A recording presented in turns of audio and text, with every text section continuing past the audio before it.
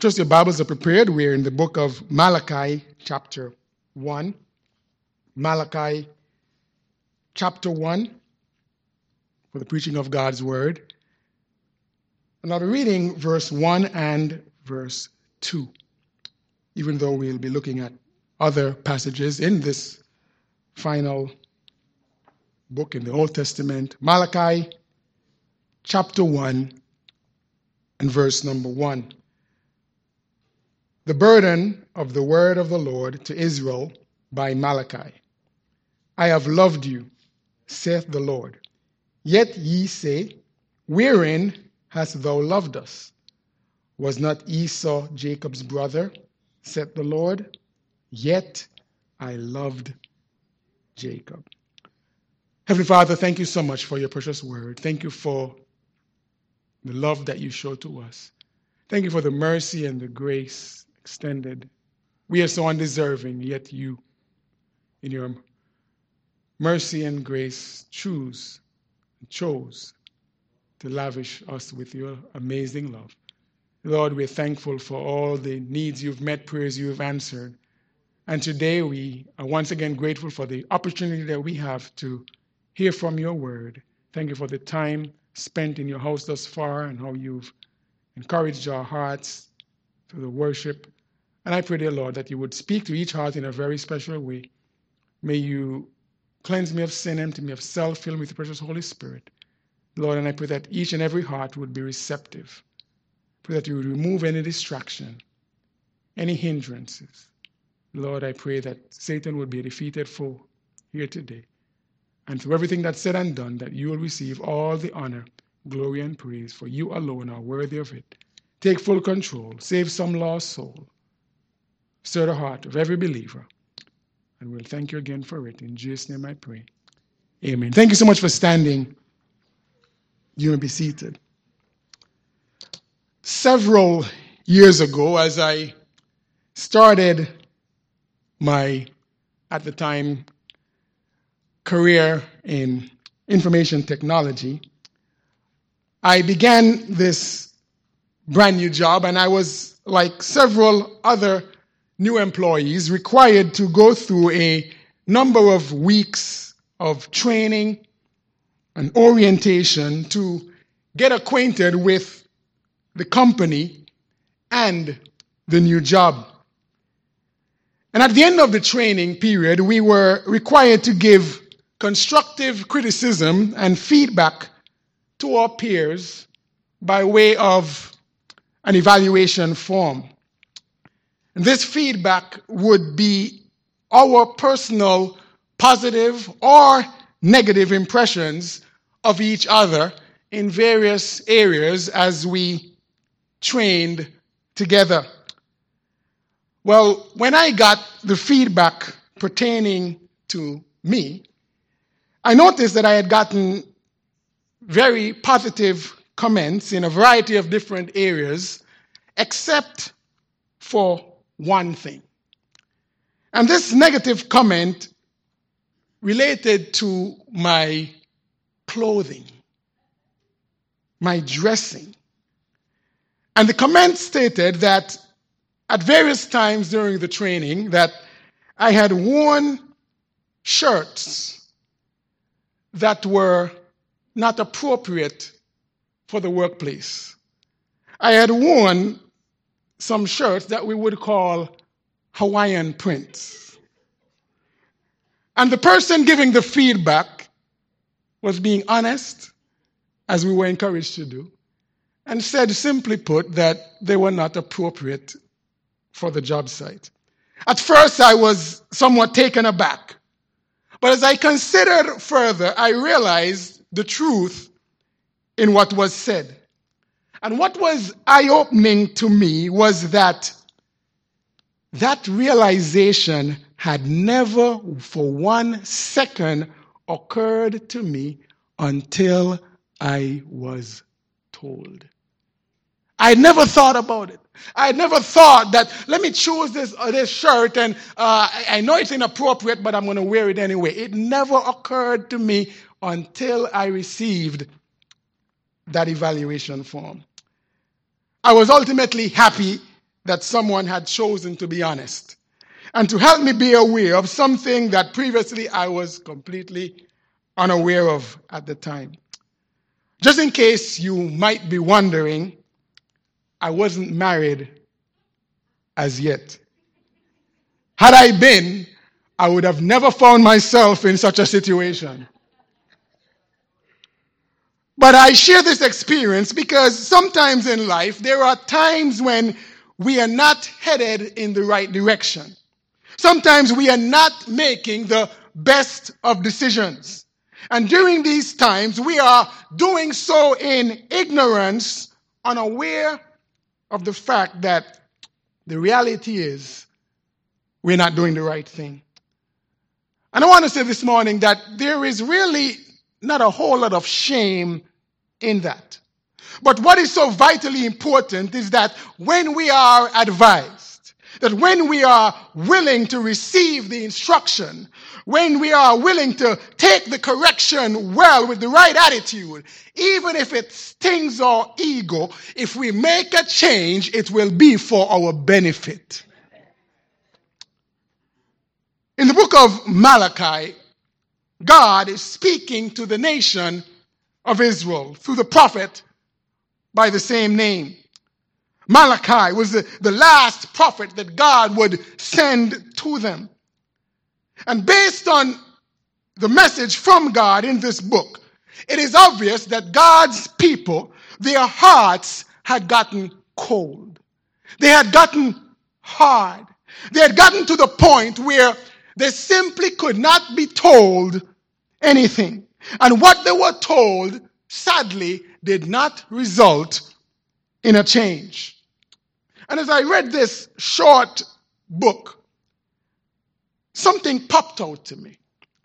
And I want to share it with you this morning. I observed a recurring response from God's people as God continually pointed out to them things that needed changing. I noticed from the response that it revealed that God's people, his chosen nation of Israel, did not want to receive correction and instruction. In the verses that we read, just 2 verses, this constant refrain is seen. Look at verse number 2. God says to them, I have loved you, said the Lord. But look at what their response is. Yet ye say, wherein hast thou? In other words, they were saying to God, what did I do? Or colloquially, what me do? This question, while grammatically is a question, is also a statement that was saying to the sovereign God, God, I didn't do anything. And I didn't do anything wrong. And my friend, this is a very dangerous attitude to have, especially when God is the one pointing out the shortcoming. Let me say this to each and every one of us, and I'm preaching to myself as well. Never be someone who consistently hears preaching and find yourself in a situation where nothing applies to you. Nothing requires changing. Nothing requires correcting. These people, God's chosen people, notice they were still involved in religious activity. They were still going to the temple. They were still going to the places of worship. They were still engaged in religious routine. My friend, make no mistake about it. It's very easy to get stuck into religious routine and feel like we fulfilled our spiritual quota, and as a result, we are good. But the question is, did you hear from God? Did it make a difference? Have you gotten content with where you are? Are any changes evident in your life? Are you finding yourself stagnant with years and years of no change, no response to God's word? I want to preach a message this morning that I've entitled, When I See nothing wrong with myself. When I see nothing wrong with myself. And let me qualify that by also saying, it's not that oftentimes we don't see anything wrong with ourselves, but we also just don't see anything wrong with ourselves enough to make a change, which says it is fine just the way it is. And I want you to notice in this book that God continually pointed out things that needed changing, things that were of concern, and their response was continually the same response. Notice, first of all, in verse number 2 that we read, God's people, God's chosen people, doubted God's character. God said to them, I have loved you, said the Lord. Yet ye say, wherein hast thou loved us? God was responding to them, and God said to them, listen, I selected you. Now, imagine they are responding, questioning God about his statement, and God chooses to defend what he just said. God says to them, you were selected as my people. God says to them, I chose you and I made you a people. Look at verse number 2. It's 3 rather. He says, I hated Esau. I loved Jacob. I loved Israel. And I hated Esau and laid his mountain and his heritage waste for the dragons of the wilderness. God was saying to them, this was no accident that I chose you. When God chooses you, you are special. When God chooses you, it shows that, listen, he loves you. When that young man or older man drops to one knee and pops out that ring, proposing to give that to that special lady, that action is seen as one of love. Because he's saying to that lady, of all the ladies in the entire world, I choose you. You are the one for me.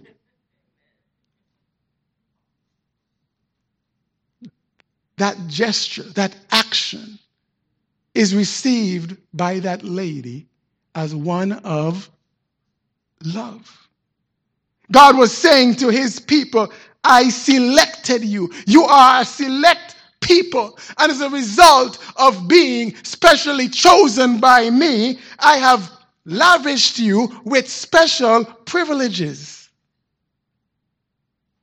The subsequent verses in this chapter, verses 3 and 4 and 5, God was saying to them and showing them the contrast between the privileges that they had as a result of being his chosen people.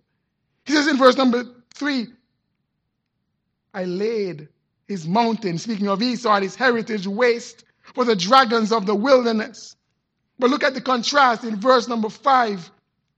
But your eyes shall see and say, the Lord will be magnified from the border of Israel. God was saying to them, how can you even question my character? How can you question my love for you? Look at the clear and distinct difference as a result of being my people as opposed to not.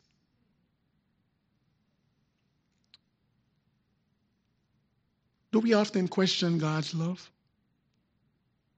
Do we ever doubt that God is a good God?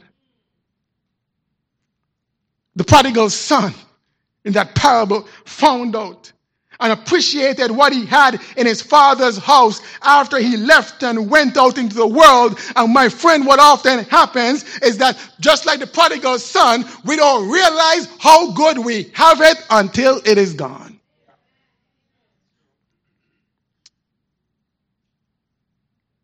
And it happens over and over.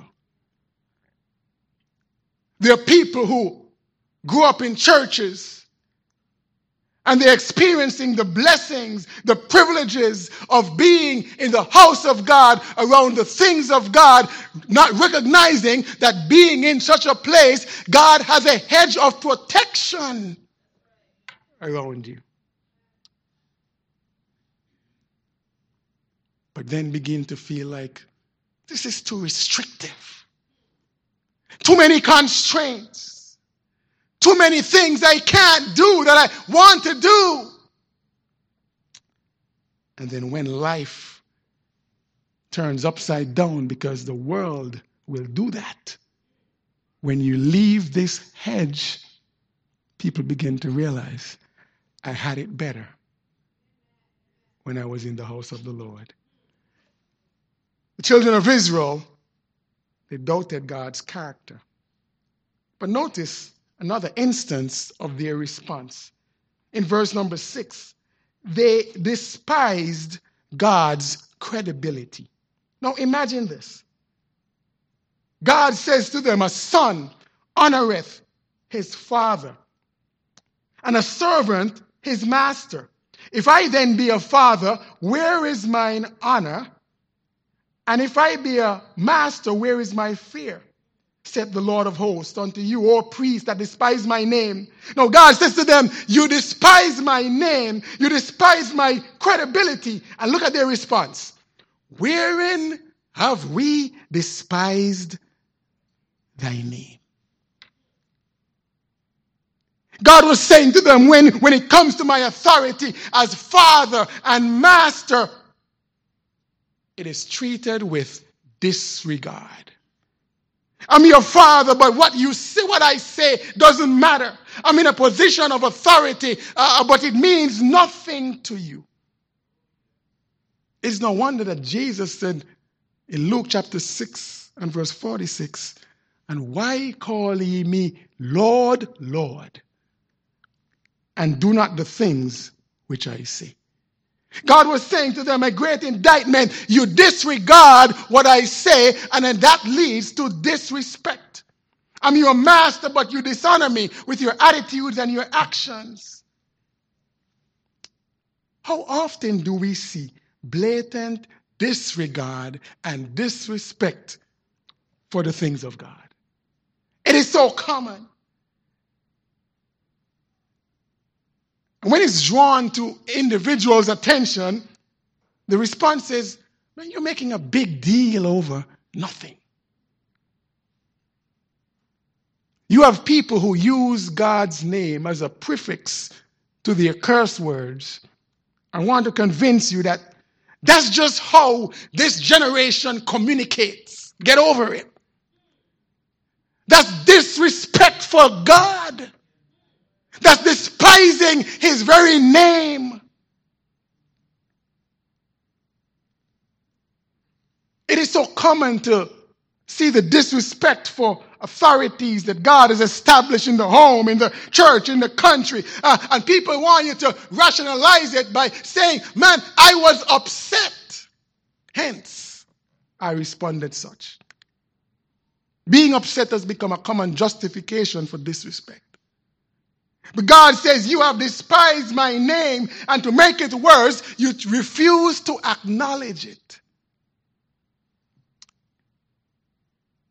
Look in verse number 7. I want you to notice the third response of these people. God's chosen people. They doubted God's character. They despised God's credibility. But notice how they dishonored God's communion table. Verse number 7, he says, ye offer polluted bread upon mine altar, and ye say, wherein have we polluted thee? In that ye say, the table of the Lord is contemptible.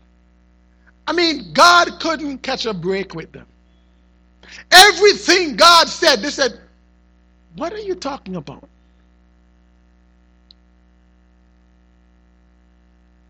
They dishonored God's communion table. They preferred what was sinful. They offered polluted bread. They had it in their possession. Now, I found this quite instructive.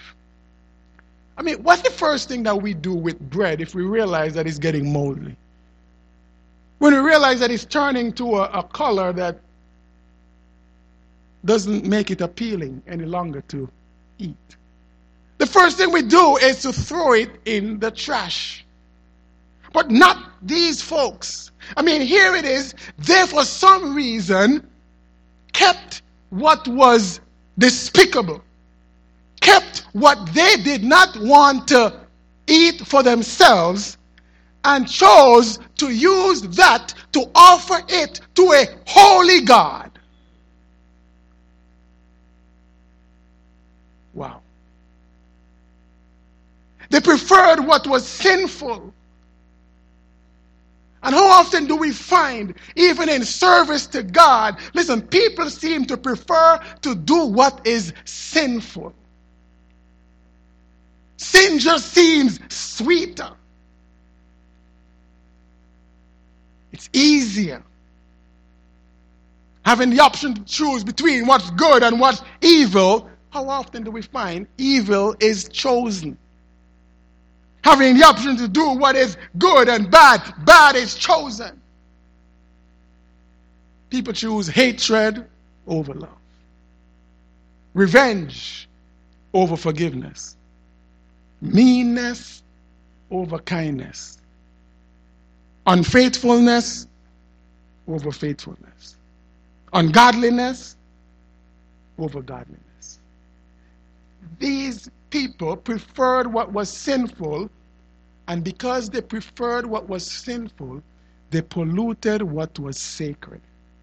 They brought this polluted bread and gave it to God. You know what they were doing? They were living in rebellion.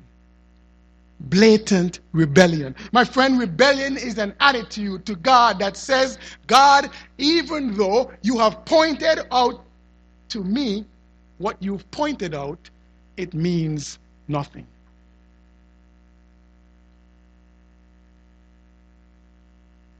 How often do we pollute God's table?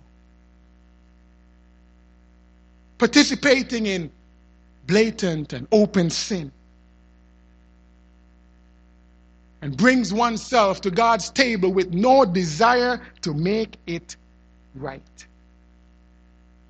That's saying to God, God, I'm going to offer you polluted bread, and you better take it because that's what I'm bringing. God says, in doing so, you dishonor my table. And when God pointed it out, they still refuted. What a response. It gets worse. Look at chapter 2. Notice the fourth thing. Keep in mind as we chronicle these responses, these are not the so-called heathen people. These are God's people who are still engaged in religious and so-called spiritual activity. Look at chapter 2 and verse number 17. The Bible says, this is God speaking, He have wearied the Lord with your words. Yet ye say, wherein have we wearied him? When ye say, everyone that doeth evil is good in the sight of the Lord, and he delighted in them, or where is the God of judgment? These people, God's people, they chose to doubt God's character. They despised God's credibility. They dishonored God's communion table, but they discredited God's commands. Here you have the people who should be the representatives of God. They encouraged wicked actions. God says, I'm tired of your words, because when people do evil, you call it good. Isn't that where we are as people in this world today? People encourage wicked actions. People encourage hatred. They encourage envy. They encourage strife. They rejoice in others' downfall. My friend, that is encouraging wickedness. And here's something else we ought to be mindful of. In order not to encourage wicked actions, you have to discourage it.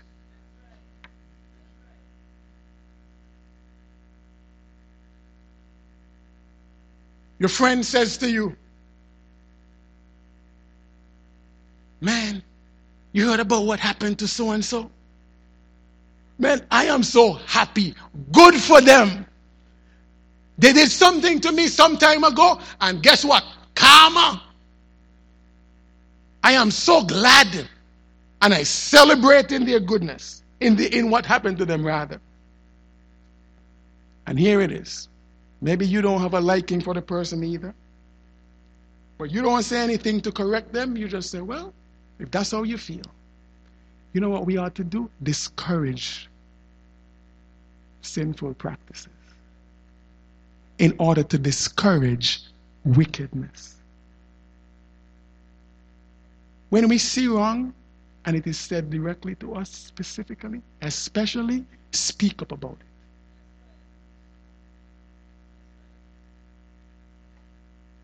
They discredited God's commands. Here it was, what was evil, they were calling it good. And as a result, they were encouraging wicked actions. And by encouraging wicked actions, they were also encouraging, notice this, worldly attitudes. I mean, it's amazing that these would be the representatives of God himself. Look at what they said in the latter part of verse number 17. It says, where is the God of judgment? Worldly attitude, my friends, comes about because people act as if God doesn't exist or if the Bible is irrelevant or outdated. They were saying, where is God? He doesn't matter. That's the attitude of the world. You hear common refrains these days. Who needs to get married anymore in order to have sex?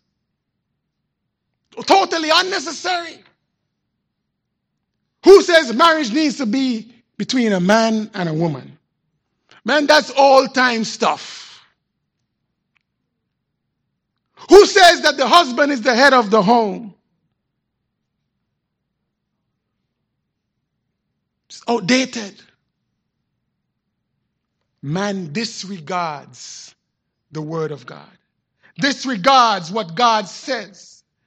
And that's man exerting himself and exalting himself above the sovereign God. In other words, man is saying to God, God, what you said does not matter. God is saying in response, I am tired of your words. And here's something that we ought to be mindful of. Think of our own response. When you get tired of someone's words, what do? You tune them out. You turn them off. Or as a phrase that I've heard these days, you put them on ignore. My friend, when it comes to Almighty God, that's not a good place to be. That God is weary of our words because we've discredited God's commands. Notice the fifth thing here. I want you to notice in chapter 3 and verse 7. It's amazing to me that God's people had the same refrain. Whatever God said, it was dismissed. Look at chapter 3 and verse number 7. Notice after God outlines this litany of issues that he had with his own people, they still succeeded and intended to dismiss God's call. Look at verse number 7. God says, look at verse number 6 just for continuity. For I am the Lord, I change not. Therefore ye sons of Jacob are not consumed. God is demonstrating to them, I've been merciful to you, even though you've rejected and rebelled against me. Even from the days of your fathers, ye are gone away from mine ordinances and have not kept them. Return unto me, and I will return unto you, said the Lord of hosts. But ye said, wherein shall we return? Wow. After all that they've done, God summarizes it in verse number 7 of chapter 3. God is still concerned about a relationship with his people, the ones who've turned their backs on him. And so God calls out to his people. He calls out to those who he loves. And God, the King of Kings and Lord of Lords, is still concerned about having a relationship with sinful man. What a God. What a God of mercy and grace. He's concerned about relationship, and as a result, he makes a call to repentance. He says, return unto me, and I will return unto you. It's a call to make a 180-degree turn. And here's the thing about God. He's not calling for people to fix themselves. He's calling for them to come unto him, to turn unto him. James chapter 4 and verse 8 says, draw nigh to God, and he will what? Draw nigh to you. God is simply saying, change your mind about your sin. Turn to me, seek me, desire me, have a hunger for holiness and righteousness. It's a call to repentance. But notice the callous response. Here they go again. Wherein shall we return? In other words, why should we return? What for? How often does God speak to his people?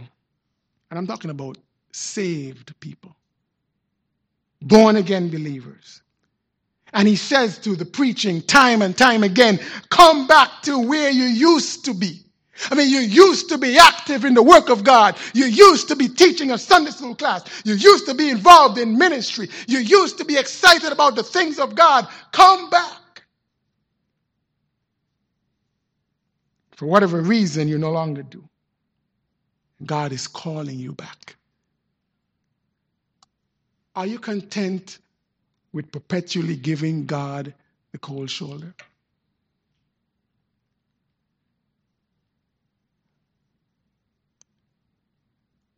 My friend, no matter how long you've been saved, God has not changed his expectations as it relates to service, an active service to him. Can you imagine? Do we often think that in rejecting and rebelling the call of Almighty God, in whatever area he's speaking to us about, do we ever take time to stop and think that in rebuffing God, in rejecting God, in telling God, I'm not ready yet, God, or I'm dismissing what he said, do we think about the fact that we are breathing his ear?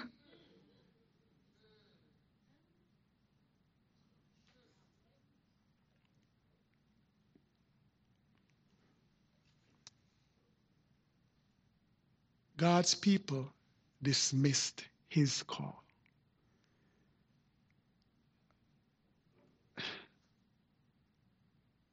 You think the list of rejection towards God was over? Look at verse number 8. They dismissed God's call, and then they discarded God-ordained commitments. Verse number 8 says, will a man rob God? Yet ye have robbed me. But ye say, wherein have we robbed I mean, you talk about a people who just could not see anything wrong with anything they did.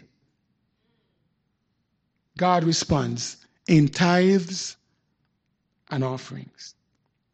God accuses them justly of robbing him. They had robbed the sovereign. My friend, this word rob, when you rob someone, it is to take from them something that belongs to them.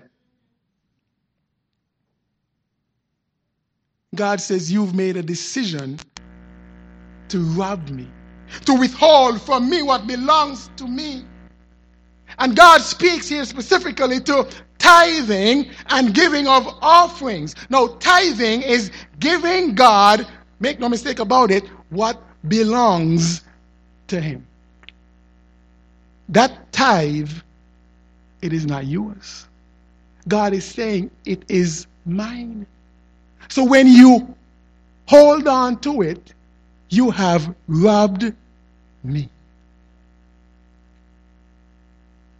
They had robbed the sovereign, and they had also refused to sacrifice. Now, offerings are given above tithes. But here's something that I found interesting as I read this. God said, you have robbed me in tithes and offerings. So while it is that the tithe belongs to God, God says, you've also robbed me in offerings. And you know what that said to me? God still owns everything. Everything that we have belongs to God. God has made us stewards, managers of what he has entrusted into our care. My friend, oftentimes, sadly, we act as if we own something, forgetting the fact that God is the originator of all things that we have and enjoy.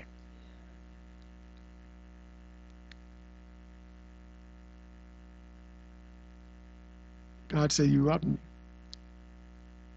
And even though they had robbed God, they still questioned the validity of what God said.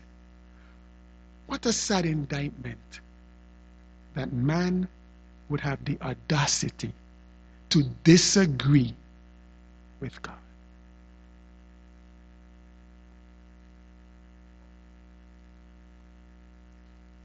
You think that their responses of rejection towards God over? No. Look at verse number 13 of chapter 3. They disputed God's conclusion. Verse number 13, God says to them, your words have been stout against me, said the Lord. In other words, no matter what I say, you have a response that is adamant in your sinfulness. You have not been shy about what you're going to do and what you're not going to do. What you're going to reject. Despite what I say. Yet ye say, what have we spoken so much against thee? Verse number 14, ye have said, it is vain to serve God. What profit is it that we have kept his ordinance and that we have walked mournfully before the Lord of hosts? What they were saying to God, God, serving you makes no sense.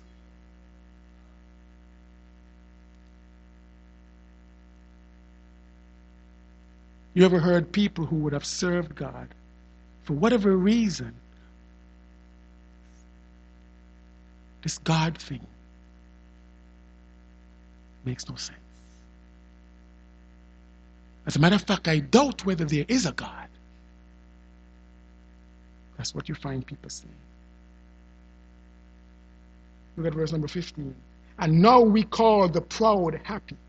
Yea, they that work wickedness are set up. In other words, the people who do wickedness, the people who do evil, they are doing better than if they were serving God. I think I want to join with them.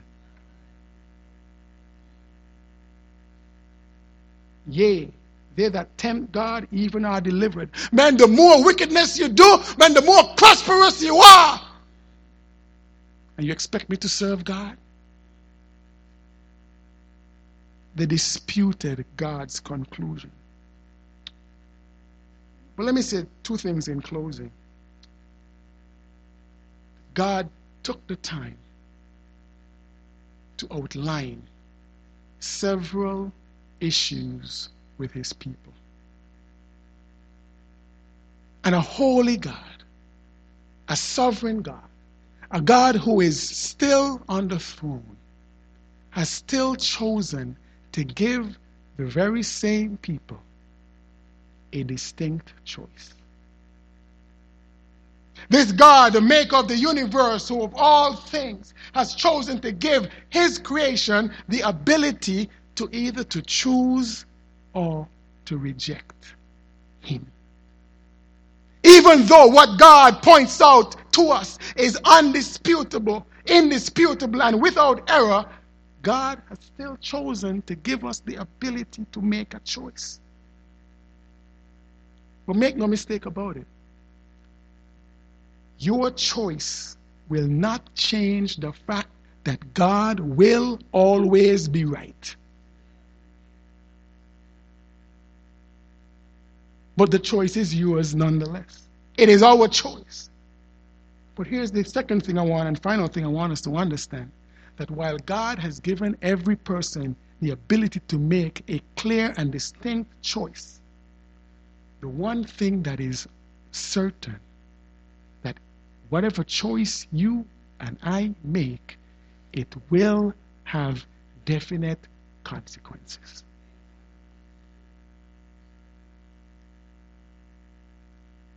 And these consequences are directly linked to the choices that are made.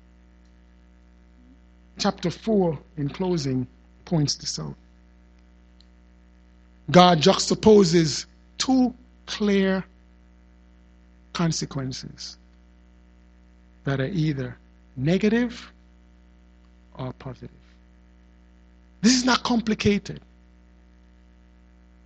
It's not calculus, as they say. It's not rocket science.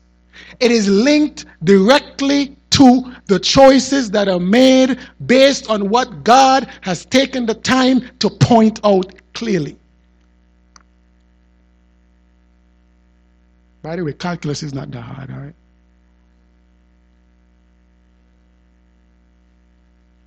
But chapter 4 and verse number 1, look at what the Bible says. This is the negative side of the consequences. For behold, the day cometh that shall burn as an oven, and all the proud, yea, and all that do wickedly shall be stubble, and the day that cometh shall burn them up, saith the Lord of hosts, that it shall leave neither root nor branch. God says the consequences of rejection and rebellion and wickedness that I've pointed out very clearly, the consequences of making a choice to reject what I've said, listen, they will not be even root or branch. It will all be evaporated into nothingness. But look at verse number 2. A clear contrast. But unto you that fear my name shall the Son of righteousness arise, with healing in his wings.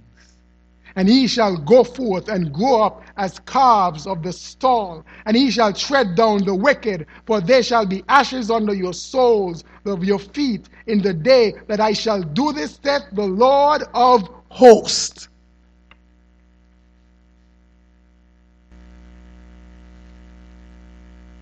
God says the consequences are clear.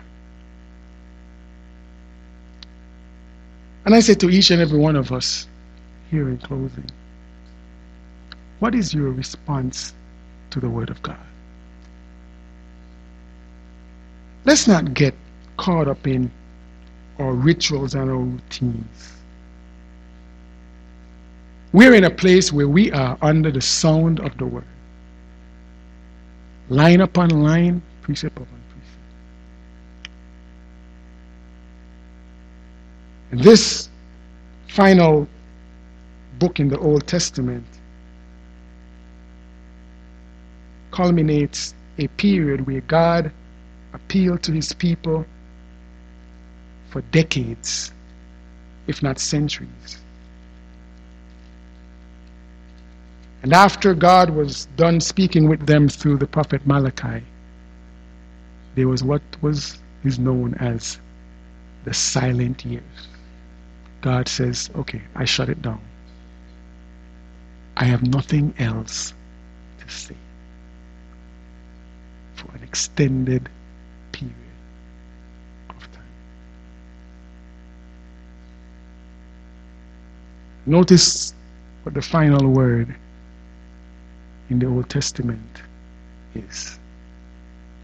The final two words, a curse. My friend, if we ever get to the point where God says, I've had enough, I've said enough, we would not be a people who could be called blessed. And it's all linked to whether or not we are willing to agree with God. And not just agree, but willing to make a change based on what God has said. God says to his people, I have a number of issues, concerns.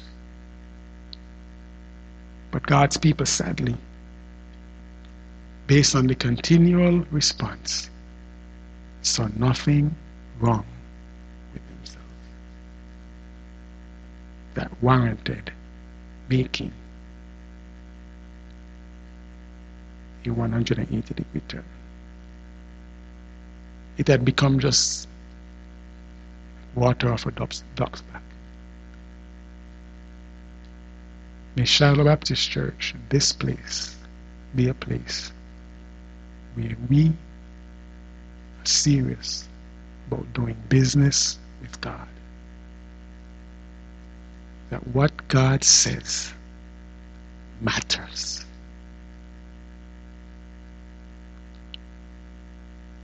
And I can assure you on the authority of God's word that when what God says matters to us, we would be amazed at what God does among us and through us for his honor and for his glory.